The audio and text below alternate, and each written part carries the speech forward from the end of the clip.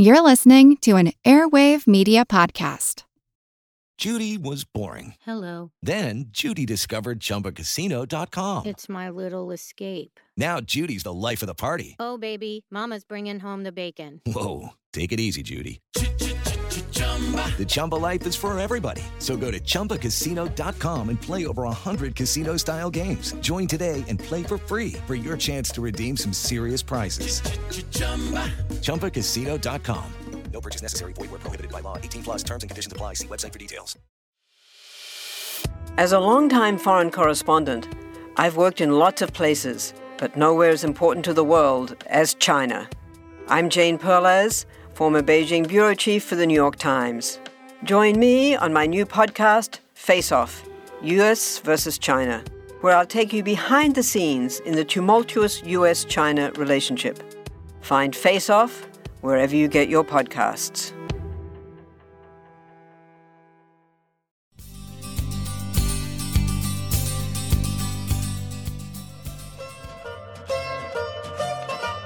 Imagine you're in Syracuse, Sicily, in the 2nd century BC.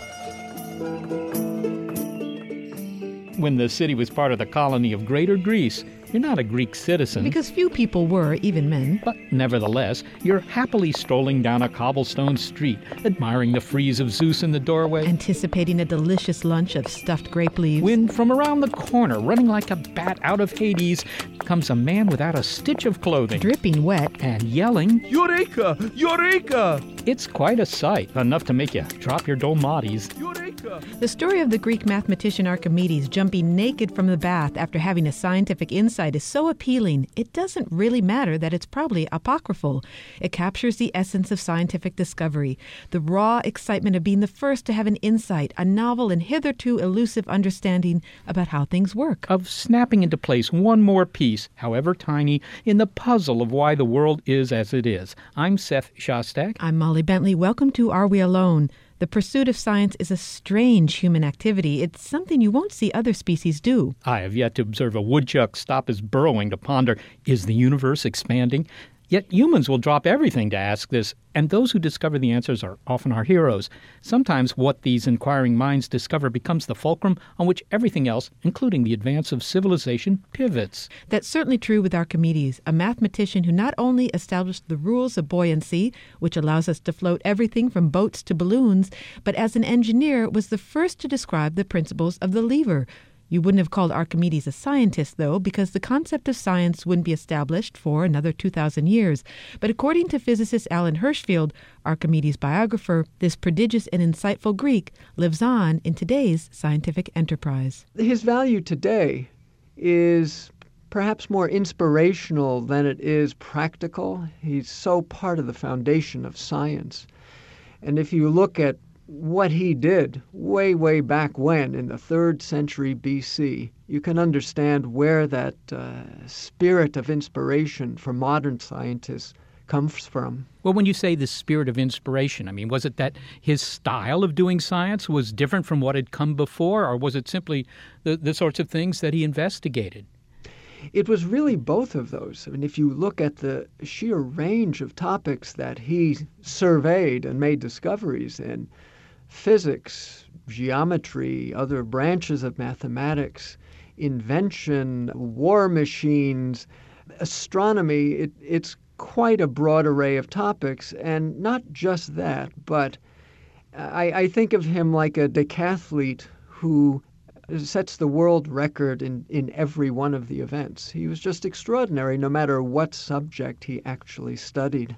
He was a Renaissance man, two millennia before the Renaissance, it sounds like. It seems to me. I mean, he appears to be so far ahead of his time. It's almost hard to imagine any human being of that extraordinary ability. Well, let's discuss some of the things that actually Archimedes did. Now, one of the famous lines supposedly attributed to him was something he said to one of the Syracusan kings, "Give me a place to stand and I'll move the earth." He was talking about the lever, of course. And, you know, the lever is just, if you will, just a stick with a fulcrum. But he didn't invent the lever. What was the point here? I mean, why is he famous for this?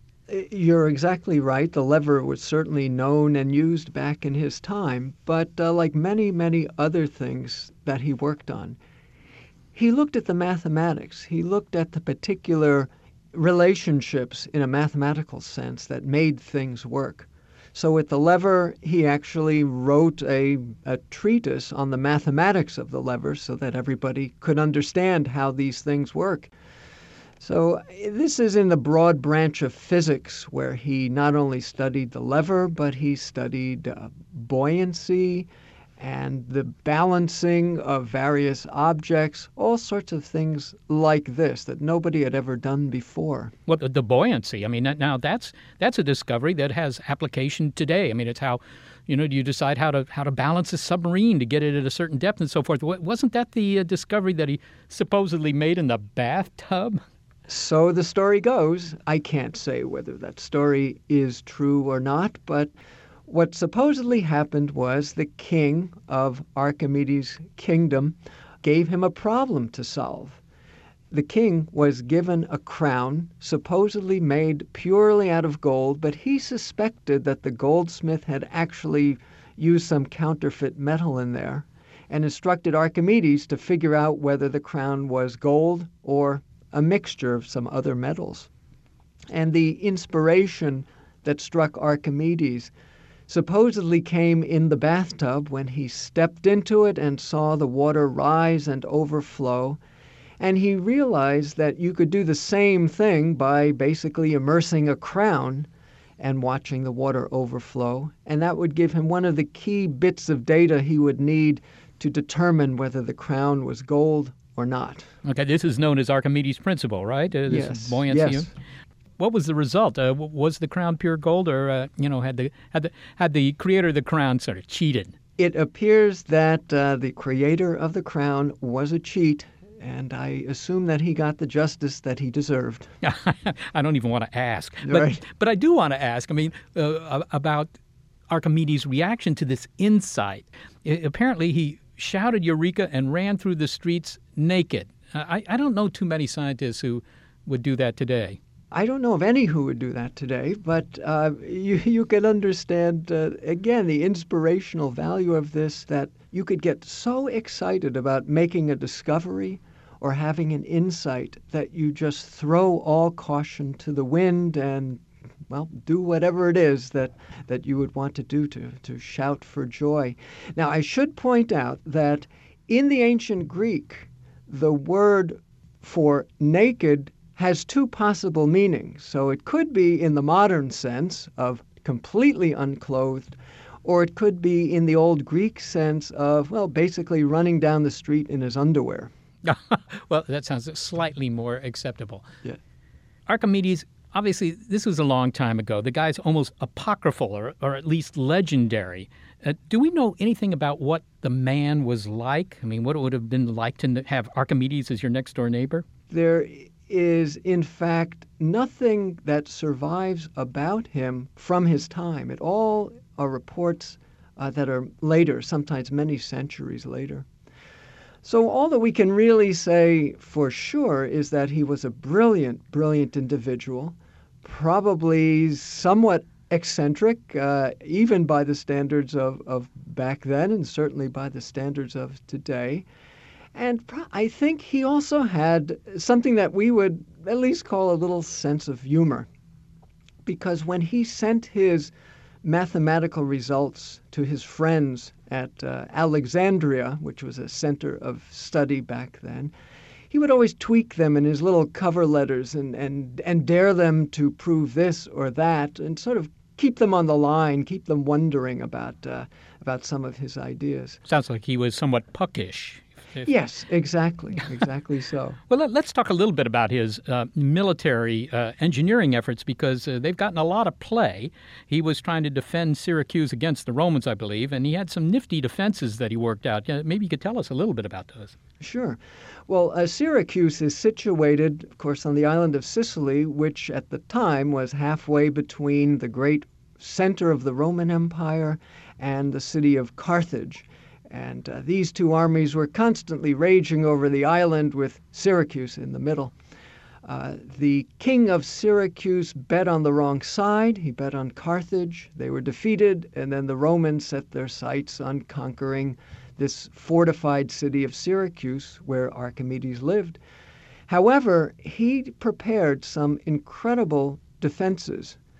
The Romans attacked from the sea and from the land, and as they came, when they came up to the walls, they were bombarded with all sorts of rocks hurled by catapults, by the old equivalent of a crossbow shooting darts and stones. And perhaps the most fearsome device was something that came to be known as the Archimedes claw, which was a modified cargo crane with a hook on the end of it. And when the Roman ships came up to the harbor wall, the Syracusans would swing these cranes out, use the hooks to grapple the Roman ships, lift them up, shake them, and just turn them over. Sort of pick them off one at a time. Exactly so. And this is basically Archimedes' principle of the lever, but applied to war. But what about that other device that he had for trying to disable the Roman Navy? He didn't have these big mirrors on the shore, and the idea was to focus sunlight on the Roman ships and set them afire? Yeah, there have been reports over the centuries that he set up some giant mirror or system of mirrors and deflected the sunlight, focused it onto the Roman vessels and set them aflame. Now, a couple of modern-day research groups have tried to repeat this in a more controlled environment, and they were not able to succeed. What I propose in the book is that he may have used mirrors, but probably to blind the Roman sailors and certainly not to set the ships on fire. Well, eventually, despite Archimedes' efforts, the Romans were successful in their battle against Syracuse, leading to Archimedes' death, I believe. Do we know how he died? It's quite a noble story. Archimedes, during all this hubbub of the Romans sacking the city, is working on a mathematical problem, evidently. A Roman soldier bursts into his room and tells him to come along, and Archimedes refuses and says, supposedly, "I am in the middle of a problem. Don't disturb me." The Roman soldier took umbrage and then killed him right there on the spot. Now, that story was tremendously inspirational to Renaissance scientists, like Galileo, for example. The whole idea of a scientist being so committed to the explication of nature that he even puts his life on the line for that, and sacrifices his life as well. In the pantheon of great scientific intellects, Archimedes obviously looms very large. Can you imagine, Alan, if he were alive today, what he would be doing? Would he, just have tenure at some university and, be working on a modern physics problem? How do you think he'd fit in today? Well, I expect Archimedes would be doing today is what probably was his first love, which was mathematics, abstract mathematics. So I think he would probably be working in something quite abstract, maybe string theory or cosmology or pure mathematics of some sort. Well, Alan Hirschfeld, I want to thank you very much for talking to me about a guy who was a little bit too early to win the Nobel Prize, but it sounds like he would have been in the running had he been alive today. Without a doubt. Alan Hirschfeld is professor of physics at the University of Massachusetts at Dartmouth and the author, most recently, of Eureka Man, The Life and Legacy of Archimedes. Thank you so much, Alan. You're welcome. Well, Molly, have you had any Eureka moments? Today or ever? Well, let's start with today. I've had epiphanies. I don't think that's the same thing. Well, maybe that's a mild Eureka. I don't know. Eureka, I should get up earlier in the morning and go for a run. No, I don't think that's really a discovery that would help anybody other than myself. Have you? Well, I think I have, although I have to say that when I look back on them with the benefit of hindsight, they don't seem that impressive, sort of Eureka-ettes, perhaps. Coming up, Archimedes was a genius, but is a high IQ all it takes to make great discoveries? Your ears are sensing the pressure fluctuations created by the sound waves generated by Eureka on Are We Alone? You can find out more at radio.seti.org. For the ones who work hard to ensure their crew can always go the extra mile, and the ones who get in early so everyone can go home on time, there's Grainger, offering professional-grade supplies backed by product experts, so you can quickly and easily find what you need. Plus, you can count on access to a committed team ready to go the extra mile for you. Call, click Grainger.com, or just stop by. Grainger, for the ones who get it done.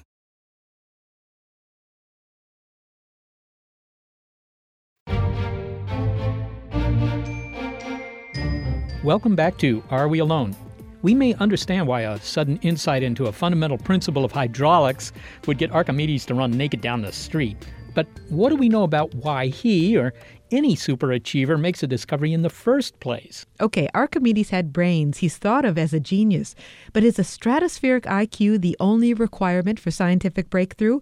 Isaac Newton's law of universal gravitation, that gravity extends throughout the universe, revolutionized physics. But what if things had gone a little differently in 17th century Cambridge? Well, that's curious. Look at how the apple fell from the tree. Clearly it's accelerating. I wonder if I can describe that. Hold on. Say there's a force acting upon it, and the strength of the force, I'll call G or something like that, well, that can only mean that... Hark, Isaac, I draw thine attention to this cool Xbox. I bought it with my miserable wages from Boston tables at ye olde English pub. Ought we not play? Perhaps anon, Charles. I just had an important insight into the nature If of... I pluggeth this in here and turneth it on, might we not rouse ourselves with a game of Grand Theft Horse? Public disembowelment? Oh, well, there's Mario Kart, that's my sister's. Or my personal favourite, Off With Her Head. Really, I shan't. Thou'st can be King Henry. Well, perhaps one game. Haha, no, you are not worthy of the title of queen. Off with your head. Haha, chop chop. Thee has advanced to level 3, Tyrant Isaac.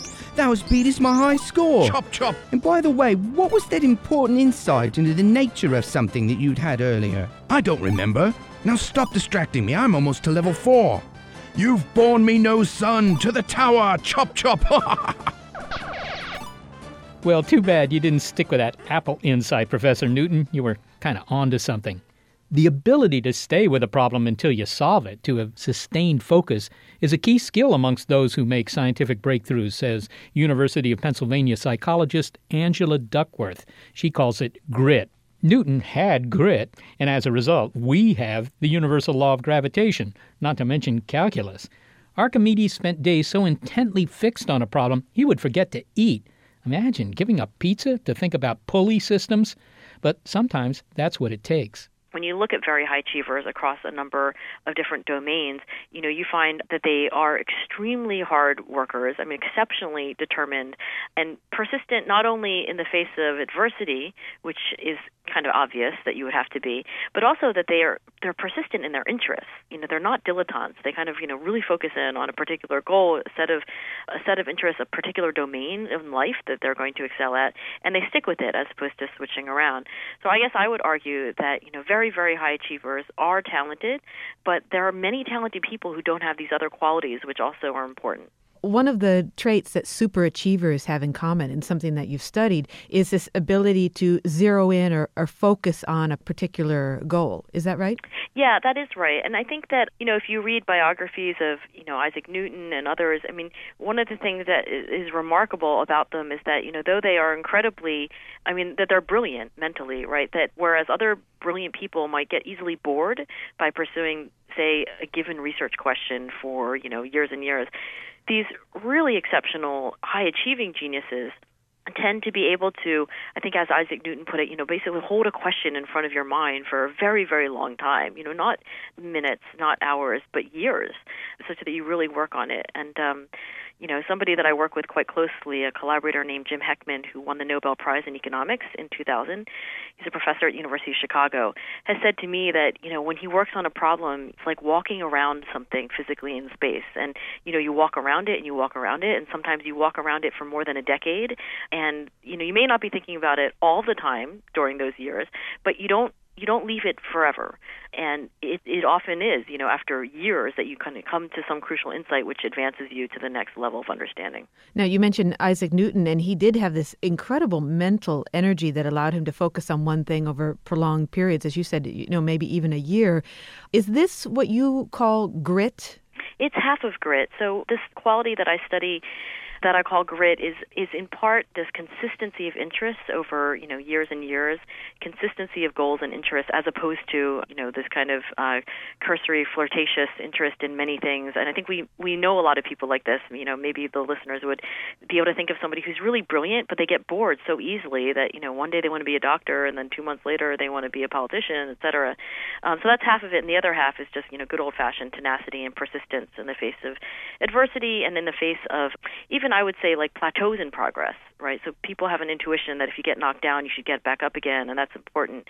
But the other part of tenacity is just sticking with something even when, there's no obvious progress for a certain period of time. The other side of that would be you need to know when to quit, that you may have tenacity, you work on something for a while your friends are looking at you thinking, why doesn't he give up on writing that novel or whatever it is, because it's really not going to go anywhere. And some people get stuck in rits because rits.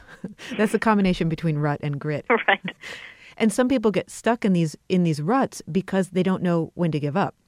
Yeah, it's interesting. So I have never studied whether grit is also a predictor of great failure, and it may well be, right? It could be that having this quality of, tenacious passion and, an ability to really focus in on a goal despite, maybe limited feedback that you're actually getting anywhere, that could, you could argue, like coupled with poor judgment, for example, or low talent, be a tragic combination of characteristics, and that, maybe these are the people who are the least successful.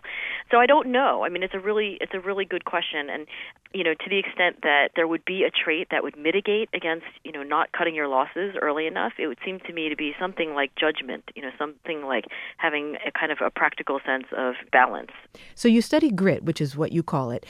Can you scientifically measure grit? What's the metric for this? Well, we've measured it in two ways. The first way is the way that most personality psychologists measure most things, which is just simple, paper and pencil questionnaires. These kinds of rating scales, I am a hard worker, 1 through 5. 5 is very much like me. 1 is not like me at all. I mean, this is how sort of most personality research is carried out. Its primary flaw, there are many, is that, you can fake these questionnaires quite easily. So if I wanted to get a sort of perfect grit score on a questionnaire, it would be very easy for me to do so. But there is a second way that we are developing, which is to actually look at people's biographies, in particular their job history or for students in college or high school, their extracurricular commitments, and to look for a pattern of consistency and follow-through.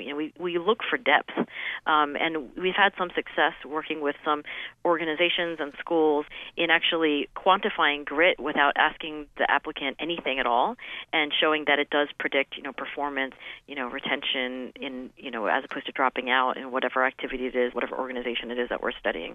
Well, let's look at some of the characteristics or skills that predict performance from these self-disciplined types or these people who have grit. One of them seems to be the ability to filter out distractions. Yeah, absolutely. I mean, the ability to focus and filter out distraction is important, although I think it's also true, and this requires a little, subtlety here, to get this nuanced point. But, you do have people who really are working at something quite seriously day in, day out over years who, do struggle with, distraction. They even may be at the low end of the, attention spectrum that you would say that they're ADHD. But they can still be gritty if they struggle with distraction daily and yet, keep working at this. So they don't ever stop practicing what it is that they're practicing, even if, on a day-by-day basis, the practice sessions aren't as focused as they, would like them to be. I would argue that they're still demonstrating grit and that, sure, having grit and talent and the ability to really focus is terrific, but I think they're not synonymous. And you have some people who have terrific attentional skills, but they're the ones who change careers still too many times to actually make traction in any one career. So they're not entirely the same thing, although it is true that if you take measures of, ability to focus and pay attention, that kind of self-discipline, it is true that those people do tend to be grittier, but they're not the same quality. They're not exactly the same thing. Do you have any idea from an evolutionary perspective why sustained focus is so difficult? Because it's curious why we aren't hardwired for this kind of rapt attention, since the payoff could be so great down the line. It could be a discovery, a scientific discovery, but it could also be getting into grad school or buying a car or whatever it might be, and yet it actually takes some effort. Yeah, I mean, it's a great puzzle, I think. Whenever we find a trait, like intelligence, or beauty that, seems to be all upside, right? I mean, it's, for example, a myth and a misconception that really, really smart people are somehow, worse off in life. I mean, every study that's been done shows that, more IQ points is better, everything else being equal. So why aren't we all really, really smart, right? And why aren't we all really beautiful? And why aren't we all really self-controlled? What's the downside? So it's a bigger puzzle than just the question of like, why aren't we all self-disciplined? It's the question of like, why aren't all positive traits universal? And I don't think there is a good answer to that yet. I mean, it could be that these traits do have some dark underbelly. Like, okay, if you get too focused on one thing, maybe you are, too likely to pursue things at the expense of other things that you could have done. Opportunity costs, are not weighed carefully, or could be that maybe the cognitive resources that are required to be really focused and attentive are, for some reason, crowding out other things that you could do with those parts of your brain. I mean, I really don't know, but I think that it's an excellent question to ask. It's just that one that we don't have a good answer for, so far as I know, anyway. Thank you very much for talking with us. Thank you. I enjoyed it. Angela Duckworth is a psychologist at the University of Pennsylvania, and you can measure your own grit by clicking on the link to her work at radio.seti.org. From the latest in artificial intelligence to new apps and business upgrades, the tech industry is always changing and growing. So keep up with the Daily Crunch podcast from TechCrunch. With new episodes released nearly every day, the Daily Crunch gives you a brief overview of the biggest tech headlines, and it's all delivered in around 5 minutes or less, so you can easily hear about the latest updates while trying some of those updates for yourself. Listen to the Daily Crunch now wherever you get your podcasts. That's the Daily Crunch, wherever you get your podcasts.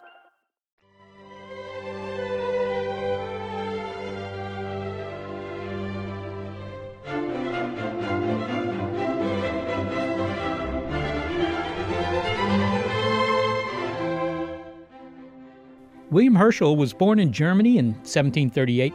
He was musically inclined. He played the organ, several other instruments, in fact, wrote 24 symphonies, and took a job at some chapel in Bath.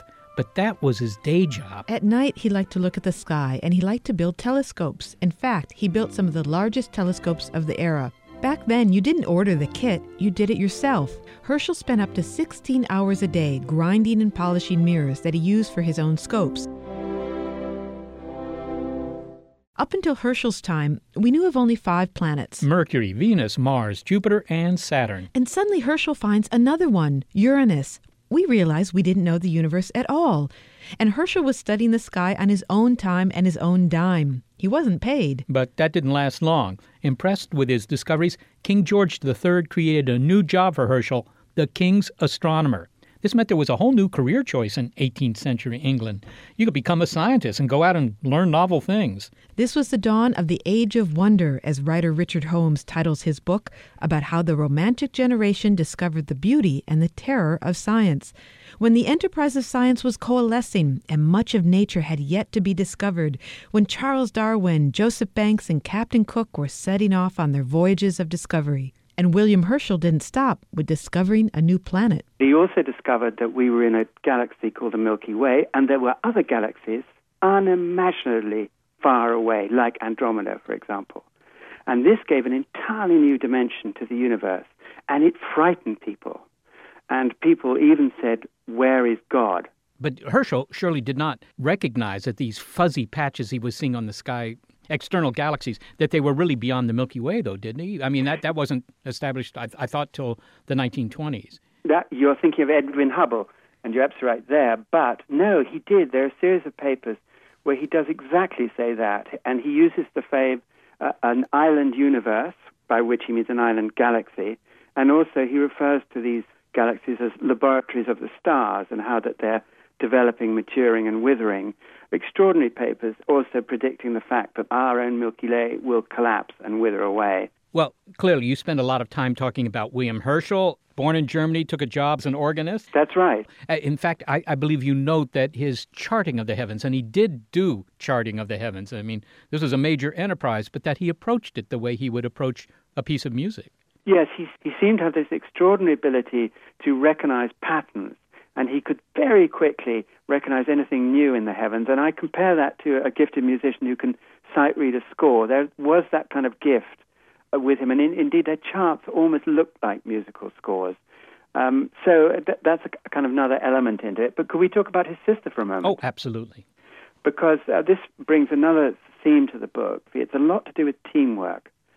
And in this case, Herschel has a younger sister, Caroline, who is in Hanover in Germany and is actually much bullied by her parents, particularly the mother.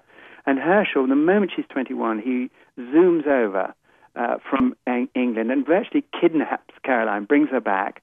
And she, too, becomes fascinated by astronomy, helps him build the telescopes, and herself becomes very distinguished. She discovers 8 new comets, and she's the first woman astronomer who's paid a state salary for her scientific work.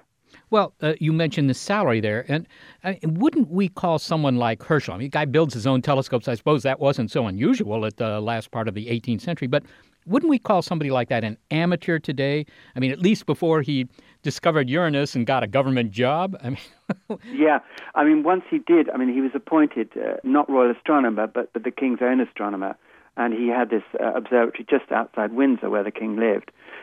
Yeah, I mean, it's a very interesting shift. And what do we mean by amateur? Because in those days, the word amateur had much more original, somebody who loves doing some particular thing, from the Latin, amo, I love, and so on. There seems to be no dividing line. Those early telescopes were made in his basement kitchen. It still exists, being England, in Bath, the very house, and the kitchen with its stone floor is still there, and it's still got the cracks in when he was trying to cast the metal mirrors, and they spilt red-hot metal on these stone floors. So that was, it was amateurish, the brother and sister. But by the end, I mean, he was a member of the Royal Society. He was visited by people from all over Europe, amazing correspondence. Went out to America, to Russia, to France, particularly to France, great rival with the French astronomers. So it's a very interesting shift from a kind of amateur thing to something extremely professional. And I'm very interested by that move over. Well, indeed. I mean, we take it for granted today that there is a profession known as science, that, as a kid, you can aspire to grow up to be a geologist or a biologist or an astronomer or something like that. But that really wasn't the case in those days, right? I mean, was anybody hired as a scientist back then? I mean, that's right. Well, let's start by saying, Juno, I mean, it is amazing this, but the word scientist did not exist. And it was invented at a conference at Cambridge in 1833. And this was the younger generation, the generation after Herschel, with which the book ends.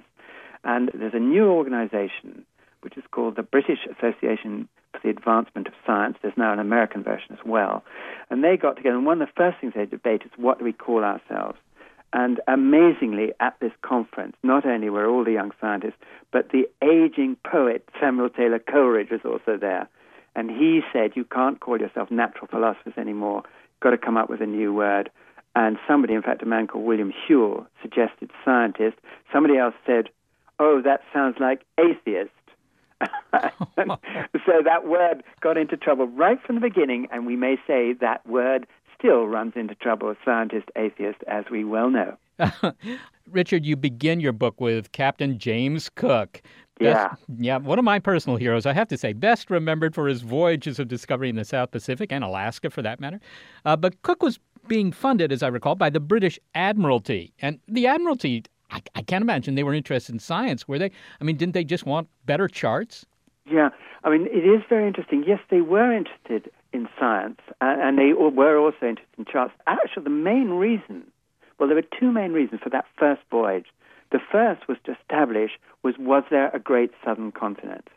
That is to say, even further south in Australia. They'd heard news of the east coast of Australia and indeed of New Zealand. But the second was a purely scientific reason, which was to get observations of a transit of Venus, which is basically the planet Venus crossing over the face of the sun. And by measuring the moment it enters and the moment it exits, you can get, by triangulation, very good distances on other stars and the sun, and that's what they were interested in. So that it was an Admiralty expedition, but the Royal Society also paid to have professional astronomers aboard. And finally, Joseph Banks, who's another hero of this book, young botanist, Eton in Cambridge, bought his own place aboard the Endeavour expedition. That's the name of the ship. And, of course, his discovery of the civilization on Tahiti was completely transforming, and I write a great deal about that. And when he gets back to England, he suddenly becomes completely famous for this. For what he writes, talks about it. He has a wonderful journal, which has never been properly published, but I'm able to use. And he becomes the president of the Royal Society. And for the rest of his life, 40 years he's president, he becomes the guy who finds the young scientists, both the men and the women, and backs them and funds them and sends them out on their voyages of discovery or their searches and inventions. You know, I think that names like James Cook, Captain Cook, Charles Darwin, for that matter, the musician turned astronomer William Herschel, those are familiar to a lot of people. But you also talk about somebody like Sir Humphrey Davy, someone who's probably less familiar. Tell us what Davy did. Yeah, such a characteristic figure of the age.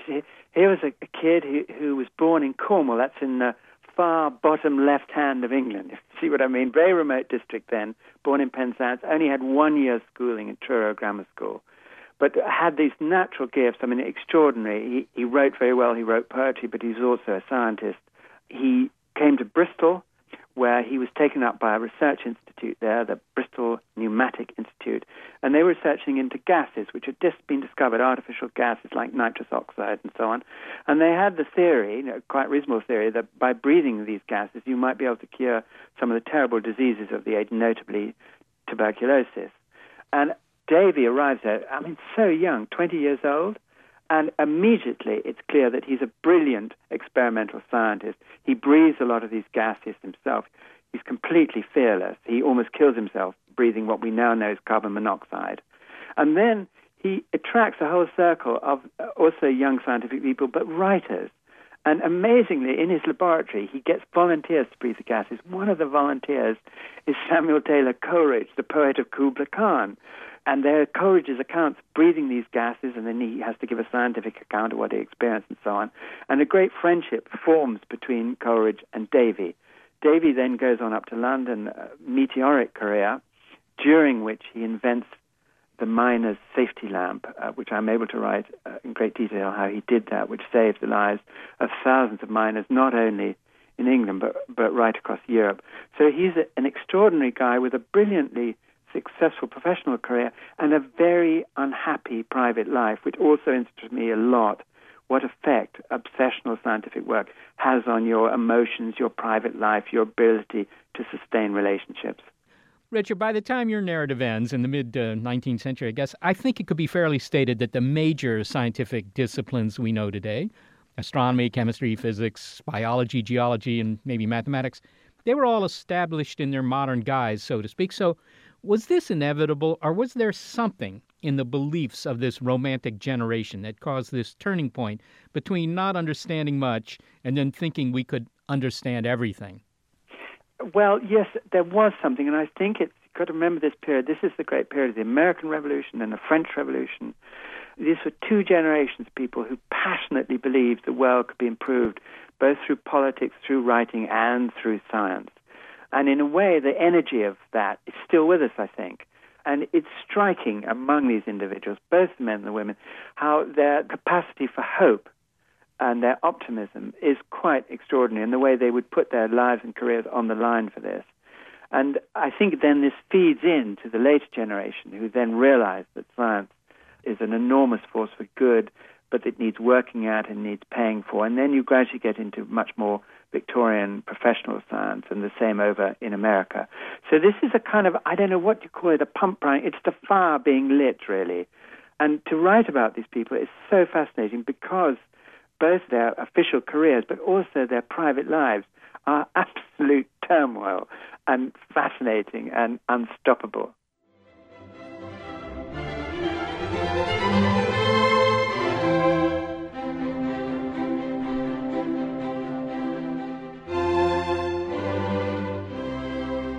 Richard Holmes is the author of The Age of Wonder, How the Romantic Generation Discovered the Beauty and the Terror of Science. We're listening to William Herschel's Oboe Concerto in C major.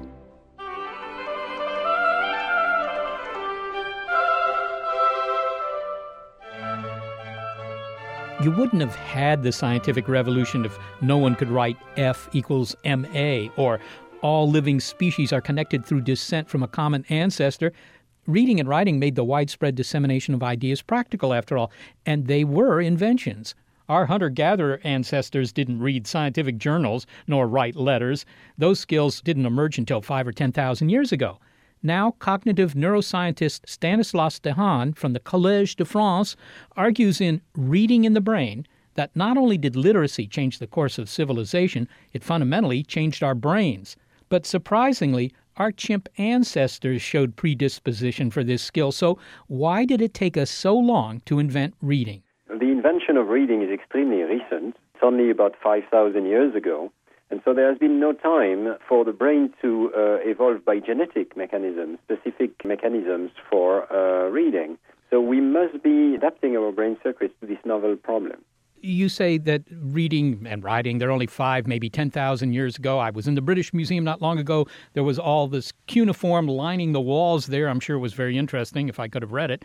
But that's actually very recent, given that Homo sapiens has been here for almost 200,000 years. Why didn't we invent reading earlier? Reading is pretty complicated, and even already 5,000 years ago, it was quite far from reading as we know it today. The invention of the alphabet took even longer. I think this is because reading requires a significant amount of what I call recycling of the human brain.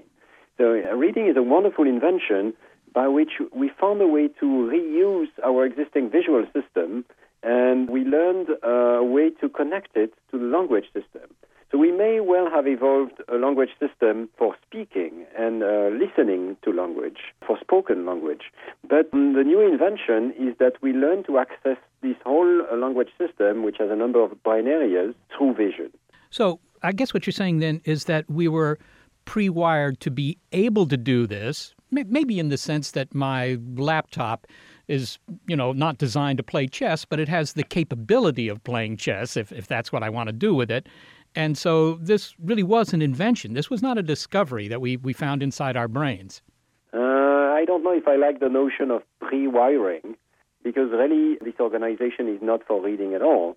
But we discovered that if we use a specific set of shapes to identify the sounds of language or individual words, then we could actually convey entire sentences through writing. That is the new invention. In doing so, of course, we have to significantly change the brain. So many of my experiments use brain imaging to show that our brains as adult readers have adapted to this difficult problem of learning to read. So when we learn to read, we have to change our brain organization in order to tune it to the problem of recognizing specific letters and connecting them to specific sounds. Well, clearly that isn't a very difficult task. I mean, kids can learn how to do this. I mean, 5-year-olds can learn how to do it. It must not be a very difficult skill. It is a much more difficult problem than you think when you think of it at the brain level. So if you consider how a word, even a single word, is processed by the brain, here is what's happening. The word is completely exploded initially by your retina because there are fragments of words are being recognized, not the whole thing.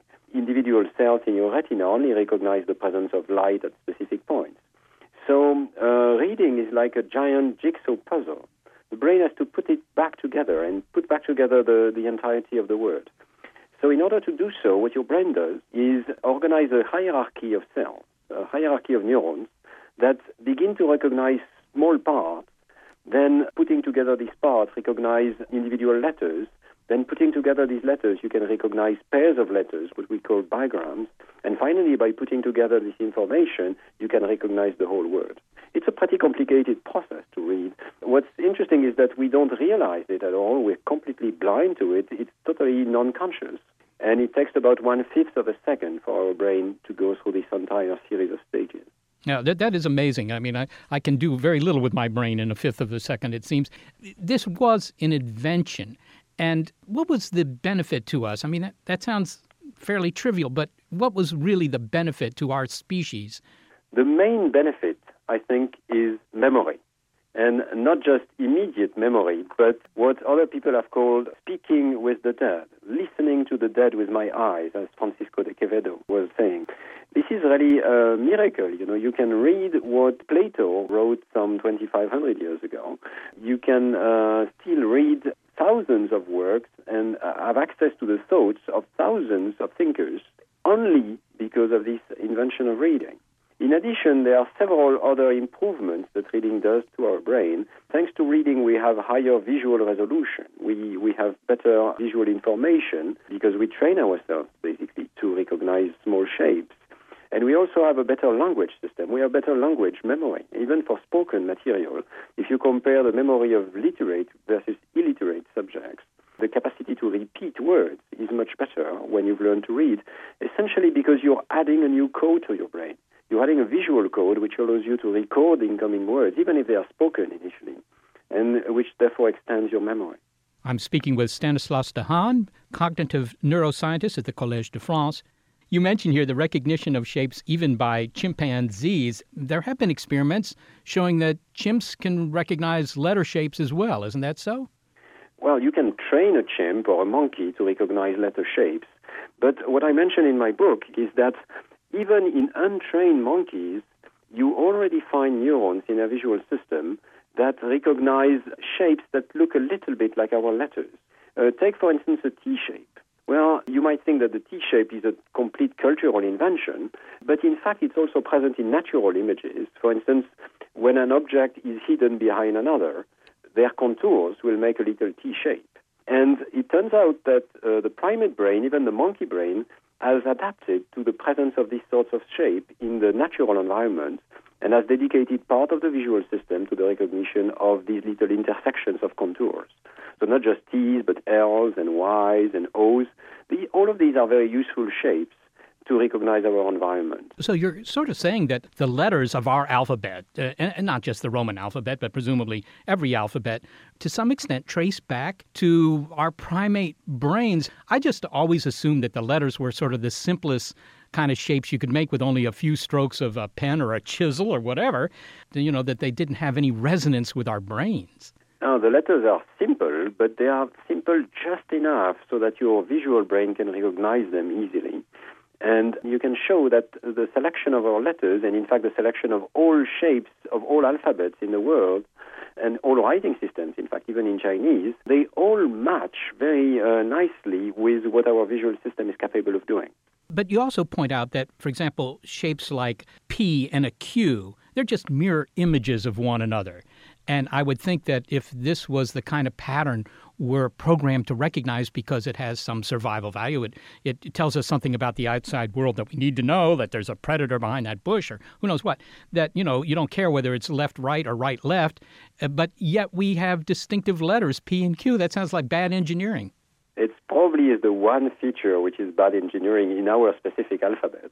You know, in ancient Greek or in Egyptian hieroglyphs, you could write from left to right and from right to left just as easily. And you could even write one line from left to right and the next line from right to left. So it's only recently that we have decided that there should be only one direction of writing.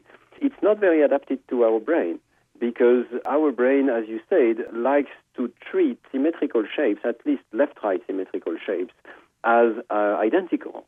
What the child has to do when he's learning to read is, in a certain sense, to unlearn this symmetry generalization. And he has to learn that a P and a Q are actually different letters. Virtually all children will initially be able to read in mirror image and to write their name in mirror image. And it's only later that they lose this ability as they learn to read. Many people think this has to do with dyslexia. It has nothing to do with dyslexia. It's a spontaneous competence which is present in all children's brain. We lose it as we learn to read. Well, finally, Stanislas, a lot of kids, people 30 and under, have different reading habits than, say, my generation. They skim, they use text abbreviations, they click on hyperlinks at the end of every sentence, opt for video. How do you think that the digital environment is going to reshape our reading skills of the future? I think it's going to remove our writing skills. We're no longer writing. But I think that reading is here to stay because reading is such a powerful invention. It is really a miracle that we are able to take so much information so quickly through our visual system and take it to the language system. We can get it even faster or just as fast as with spoken language. And I don't think we've seen the end of reading. I think we will discover that there are better ways of conveying visual information. At the moment, if you look at computers, all we are doing is mimicking the printed page. It's the most naive thing you could do, right? But think of all the color information and motion information that you could have to convey language information even quicker. So I look forward to the possibility that we will have new writing systems that will be even better adapted to our brains. Stanislas Dehaene, I want to thank you very much for speaking to me with this old communication medium, namely speech, today. It's been extremely interesting. Thank you very much. Stanislas Dehaene is a cognitive neuroscientist at the Collège de France in Paris. He's also the author of Reading in the Brain, The Science and Evolution of a Human Invention. You know, Molly, serif fonts, the ones that have those little strokes at the ends of the letters? That look like little feet at the bottom of the R or something like that. Right. Well, there have been studies in the past that seem to suggest that it's faster for us to read a serif font than a sans serif font. Sans serif without the little feet. Why would that be? Well, the idea is that maybe your retina is constructed in such a way that having those little serifs helps it to recognize the letters, to process the information faster. It's kind of odd given the fact that serif fonts are only an historical inheritance from the days of the Romans when they would chisel letters into stone. Oh, so the chisels were those little marks they made at the beginning of the letter, and then they'd go on to create the letter. Exactly. Just the width of the chisel meant they had to have serifs, and here we are still doing it. Well, what I can make out from my notes here in front of me, that's it for our show. And just so we don't reinvent the wheel, the credits as usual. We thank Gary Niederhoff, Barbara Vance, and Sandra Chung for their help with this program. Also, the SETI Institute, we're looking for life elsewhere in the universe, means understanding the role of technological innovation. Also, the NASA Astrobiology Institute. You can find out more about our program at radio.seti.org. Eureka! Eureka!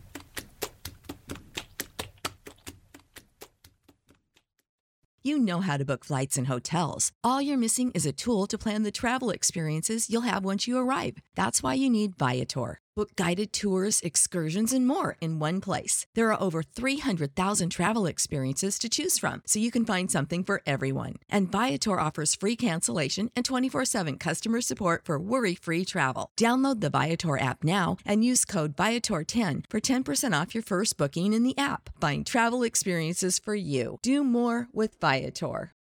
The world is constantly changing and transforming. Cut through some of the noise with What's New with Wired, a podcast that goes in depth on the latest news and technology and culture. Their award-winning journalism will help you make sense of what's happening in the world. Listen to What's New with Wired wherever you get your podcasts. That's What's New with Wired wherever you get your podcasts.